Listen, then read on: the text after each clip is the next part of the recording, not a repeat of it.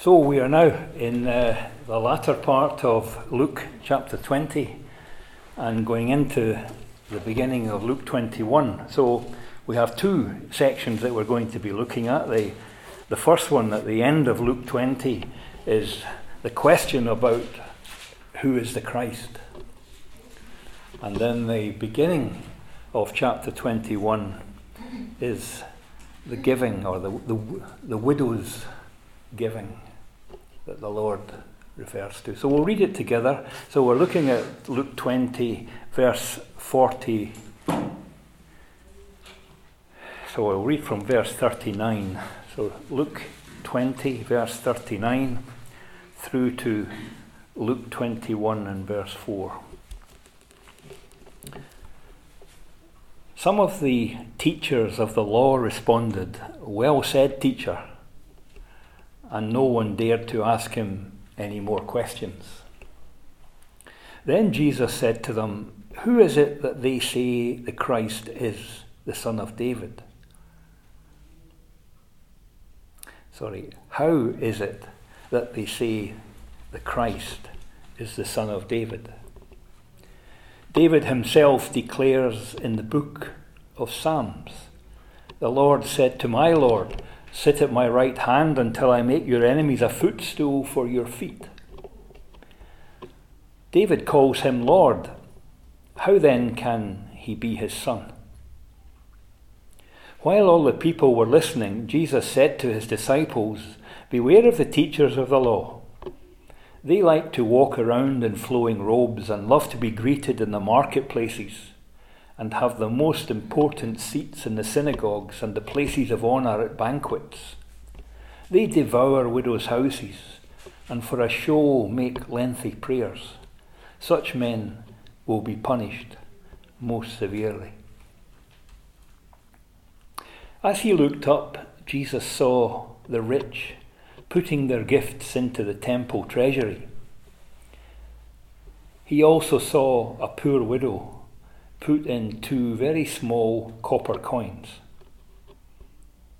"I tell you the truth," he said, "this poor widow has put in more than all the others. All those people gave their gifts out of their wealth, but she, out of her poverty, put in all that she had to live on." So we come to a slight change in the, if you call it, the tactics of the Lord, maybe borne out by what was going on around him. We've been reading previously about the scribes and the Pharisees and the Sadducees and these people looking to trap the Lord with questions. They were a group that were obviously sent out by the Jews to try and entrap him by proving him, as they would see it, to be a fraud, to be somebody who was should not be listened to, because they were being challenged and they felt threatened by the teaching of the Lord Jesus Christ. And as we've thought before, they were in a sense of being so engrossed in the law of Moses that they had lost the vision, they had lost the teaching, and they did not understand the truths from the Old Testament, that they were being guided towards the coming Messiah who was standing in their midst, and they didn't recognize him. So they got to the point when the skill of the Lord Jesus in his answering of the questions had really rendered them speechless, and that's what we read at the beginning. They had got to the point when really they were no match for him, and they became quiet. And so the Lord then switches and he asks them a question. He asks them a question to consider, one of the most important questions. Now, if you read these, the Matthew and Mark accounts, you get a fuller picture of it. One of the last questions, it's not recorded in Luke here, it was asked of the Lord was when he was required to answer, which of the laws was the greatest. And he responded in that by saying that to love the Lord your God with all your heart, with all your soul, with all your mind, with all your might. And then the second one, which was hard on its heels, was to love your neighbour as yourself. And he told them that everything hung on these two things. So that was just before this. So that was how that ended.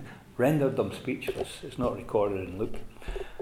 And then he comes to a question. Then he says, well, what do you think of the Christ? And again, you'll read that in Matthew. And you read it in Mark. It doesn't mention it here. Because what do you think of the Christ?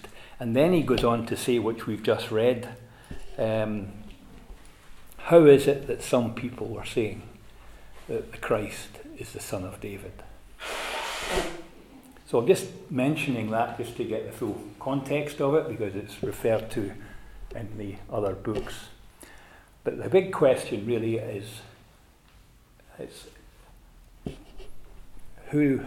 what do you think? Who do you think I am? What think ye of Christ? I often quote that, what think ye of Christ, because that's the Revised Version's wording of it, and it was, I say plastered, it was painted on the side of the Scottish Gospel van, which my father drove for many years and was parked outside my house for many years. And every time I come home from school, my friends would say, what's that doing up there? And of course we got bombarded with it every time coming back from school. What do you think of Christ? Which at the time for me was quite embarrassing, I'm sorry to say, but it really was a challenge to everybody who looked at it. And this is of course what the Lord was doing here. He's challenging them. You know, when he said to Peter, if you remember, who do men say that I am? And some say Elijah and Moses. Who do you say that I am? The reason I'm just mentioning that, you remember Peter's response to that, of course. You are the Christ, the Son of the living God. And the Lord's response to Peter was, well, you never got that yourself. You couldn't have worked that out yourself.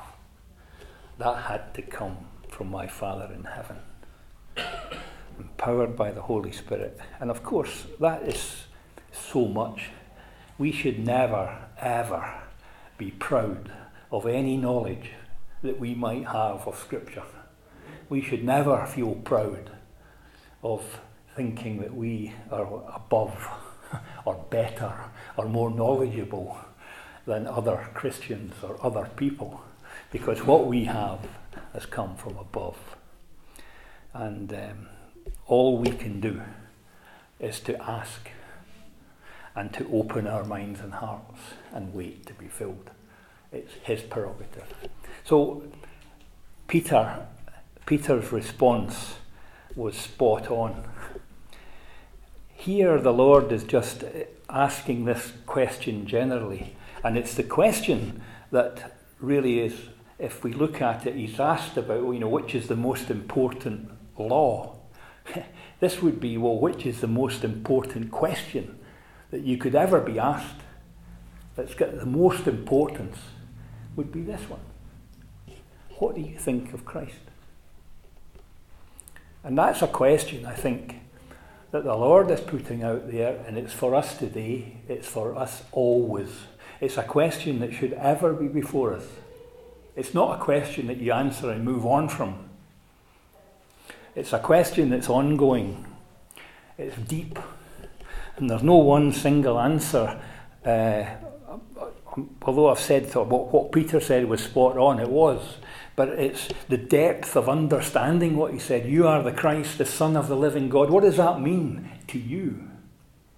Because your meaning and your understanding of that, your acceptance and appreciation is going to determine the type of person, the type of Christian you are, the type of life you live, and will reflect on your giving. And we'll come on to that later. I'm not just meaning monetary. I'm talking about giving of ourselves.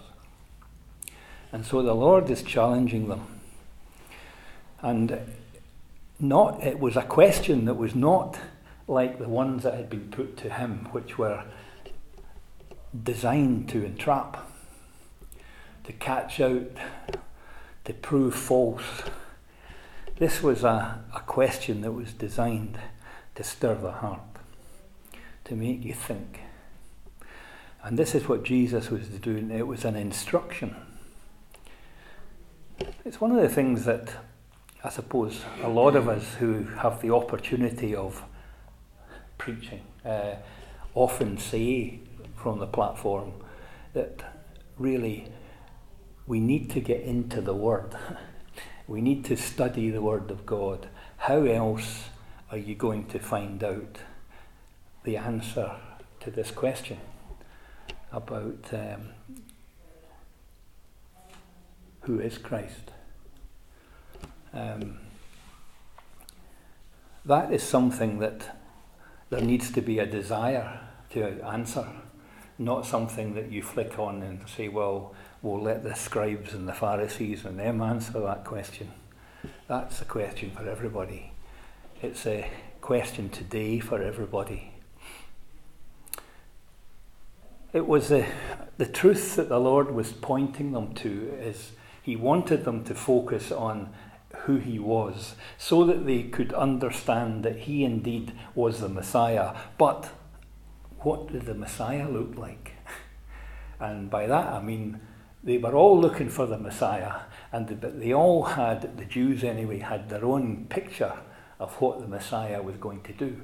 And of course some of them had got it wrong, in as much that they were expecting this Messiah to come and free them from the bondage of the Romans, that they would make them a great nation again, and that they would be put out of their poverty and their suffering and their bondage, and that this is how their perception of the Messiah, which is distorted in their mind. And again, it was a lack of understanding of who the Messiah was, and the fact that he was from God and that the Messiah was God.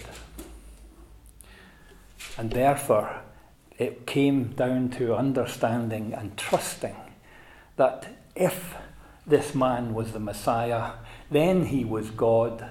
Therefore then we trust him implicitly that he will do what is right and what is necessary, and not be expecting him to do what they think is right. And of course that's exactly the same as we are today when it comes to an understanding and appreciation of God, is that we expect God to do what we think is right. Our interpretation of Scripture, our understanding of good and evil, and we want God to sort it according to the framework of David King. And then when he doesn't, get upset, because surely David King's right. And this is why he quoted them. He quoted them this verse from Psalm 110, verse 1. The Lord said to my Lord, sit at my right hand until I make your enemies a footstool of your feet. Because when they answered and said, well, the Messiah is going to be the Christ, who is going to be the son of David. And of course, when the Lord put the question to, well, if that's right, and of course, that's what the scriptures did teach. So he's saying, well, if that is right, how come? How do you understand this verse then? How can the Lord say to my Lord, sit at my right hand, if he's just the son of David? How can he be my Lord, David's Lord? It was one that we can understand and answer maybe quite easily today, because of our knowledge and understanding of Scripture that's been given. To them, it was a puzzle. It stops them in their tracks, because, well, they couldn't give an answer to this. David calls him Lord. How can he then be his son? And of course, what they were struggling with is that they couldn't see the Lord Jesus Christ as being Son of God and Son of Man. And that was the struggle. He was just the son of David. So therefore he was just somebody who was going to come from the lineage of the great King David. And that was true. But he was also God. I just want to read some scriptures with you. So I think if we look at Philippians 2.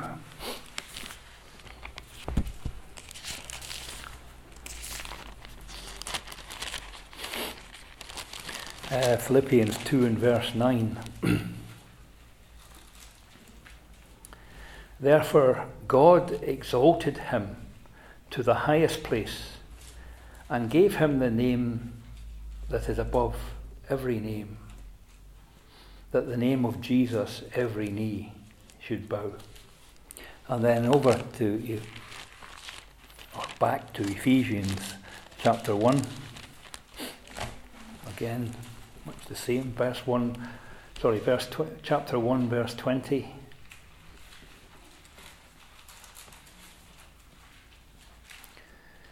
And just going into verse 19. That power is like the working of his mighty strength, which he exerted in Christ when he raised him from the dead and seated him at his right hand in the heavenly realms, far above all rule and authority, power and dominion.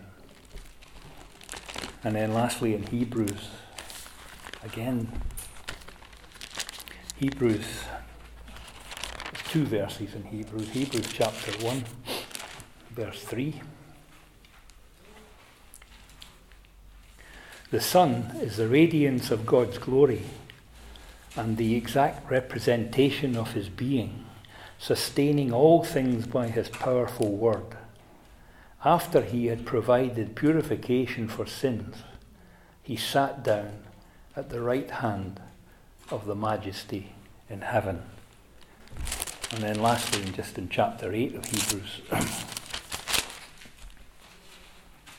verse 1, the point of which we are saying is this: we do have such a high priest who sat down at the right hand of the throne of the Majesty in heaven, and who serves in the sanctuary, the true tabernacle set up by the Lord, not by man. I think, these were New Testament scriptures that we've got that help us to fully understand and appreciate who Christ is and where he is now, and how we should understand and appreciate his majesty, his position. I was thinking in prayer this morning about the indignation of Christ again after his resurrection. It really was striking me when I was reading about this, is just in understanding, who Christ is that if we understand who he is, we know how to respond to him. We know how to understand him better, and to understand his reaction to certain things helps us in our understanding of how we should react to sin, particularly, and how we should respond in our lives. So, I think at the end of it all, the Lord went on to talk about hypocrisy. And I think there's a lot of in there that we just need to take away and personally look at and make sure that we rid ourselves of any such things in our lives. And hypocrisy is something that we see in others but find it harder to see it in ourselves. It can be very easy for us to get into ruts, get into way of life, to get into self-satisfied, self-righteous type of living. And whilst I certainly would very much hesitate to say that we are in any way like the people that the Lord was referring to there, because the scribes and the Pharisees were blatant hypocrites. And he pointed it out to his disciples, and I'm sure he did so to say, well, you might not be that bad, but be careful. You're not even a little bit like them. And it's something that we can very easily fall into the trapment of false praise and remembering or forgetting that we follow a man who was nothing like that. You could never accuse Christ of being a hypocrite. You could never accuse Christ in any way of trying to lord it over people. He was humble, he was gentle, he was meek. And that's what we should be like. And so I think at the end of that chapter, he just finishes off by saying, such men will be punished most severely. So he was clearly indicating this was something that was abhorrent. It was something he wanted no part with. So going on to the widow's giving. It's interesting that it starts off in chapter 21 that it says that as he looked up, Jesus saw the rich putting their gifts into the temple treasury. So he must have been there. I think the very first thing that comes across to me is that the Lord Jesus put himself in a place to see such things. The teaching for us is clear. When we are giving to God, the Lord Jesus sees it all. We're talking here about the physical giving of money, but of course, you know, we're talking about the wider thing as well, about giving to God. We often say God doesn't need money, but God uses money. And it isn't a way, an expression of what we feel, and how we perceive the work of the Lord. We've often talked about it from here, about the fact that we've got Lord servants who go out into the field, third world countries, but in this country as well, and they are reaching out, they are reaping. There are things going on that we rejoice with, the planting of new churches, the winning of souls. There's a lot of money that's spent on the help for these people who are very poor. And of course we often talk about, you don't preach to somebody who's starving, you feed them first. And so there's the giving is obvious. We give to help, feed them, give them a roof over their head, give them clothes on their back, and then teach them. And the giving that we do is something that the Lord sees. Now we've got a very good system, I think, where it's all done in secret and mainly, and that's the way it should be. The giving is done through the banks, and it's only one or two people that can actually see where that money's moving, where it's coming from. The Lord sees it, and the giving and how it's used is all in his eye. He saw the rich giving from their vast wealth. And I think we've also got to say is thank God for the rich. Because the rich who gave, the Lord was not condemning them for their riches. And the fact that they were giving of their wealth was just a comment of fact. And that is what we rely on. And the rich amongst us, they give, and what they give is only seen by the Lord, and therefore the Lord will decide, the Lord will recompense, and the Lord will judge. And we give thanks for people who the Lord has blessed, and they use that money for him, and they give some of it back to him. But the Lord was pointing out something just a little bit above that, that whilst we can see the rich giving of their wealth, that's good. We need that. And that might contribute considerably to the coffers that are needed, that we think are needed. But the Lord homes in on the widow woman who gave from her poverty. That made me think, how do you give from your poverty? Now, the obvious maybe is there as well. She gave all that she had.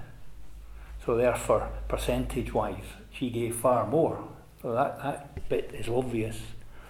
And therefore, if you look at the percentage, she gave everything. She gave more. Not in monetary terms, but in percentage terms. She gave more. She gave of her poverty. And that, I think, it just leads you into the heart and the understanding that the rich that give can do so easily, and they've got 90% maybe still left to spend on themselves. And fine, I don't want to knock that. I'm just, they give maybe their 10%, and but that's of their wealth, and they continue to be wealthy. The woman who hasn't had a meal and maybe hasn't paid her rent and she still gives to God, is that stupidity? No, she's giving of her poverty because the most important thing to her was the Lord and giving to Him. So therefore, her hunger, her need for a roof over her head, whatever her circumstances, the priority was, I need to give to God. And that was the poverty of her, was the poverty that she needed to subject herself before God. And I think that's where giving from her poverty meant, was that she was on her knees before God. She was subjecting herself to God. She was not somebody who was standing there in all their pomp and pride and counting out 10%.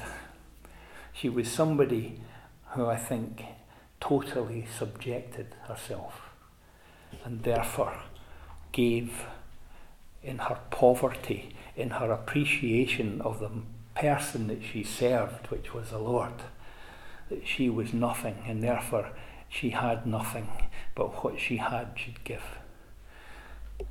There's also the picture of the trust. You know, it's easy to give 10% when you've got 90% in the bank. It's not easy to give 100% when you're hungry. And that's something I don't think, I haven't experienced that. I have seen it in other countries to a certain extent.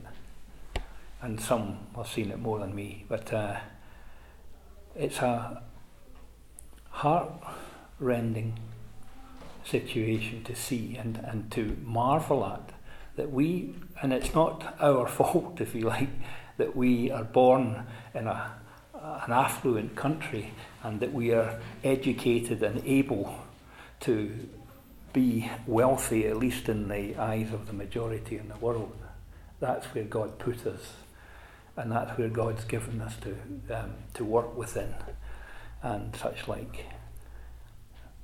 But it makes it harder for us to be able to give of our poverty. Do you understand what I mean? It's easy to give from our wealth, but to give from our poverty, that needs a personal subjection in our lives. And that doesn't necessarily mean that we need to give all our money away. I don't even think it means that.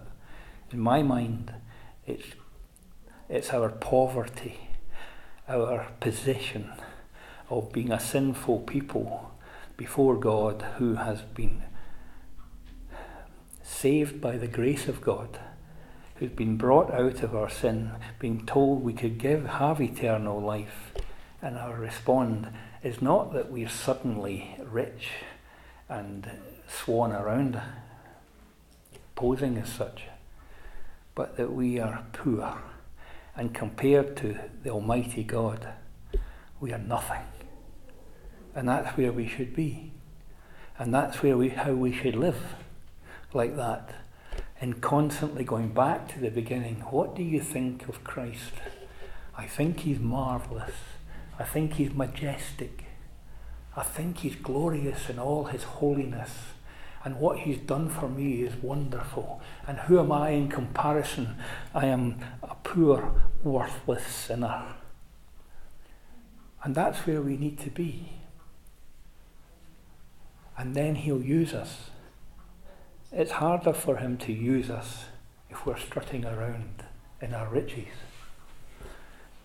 And I think this woman here, the Lord was pointing her out, not just because of the percentages that she gave 100%, but because she gave from her poverty, and she appreciated the importance of the 2 mites, because it was all she had, and that's what she wanted to give God. She wanted to give God all that she had out of her poverty, because she was nothing in comparison to the great God of heaven. Shall we pray?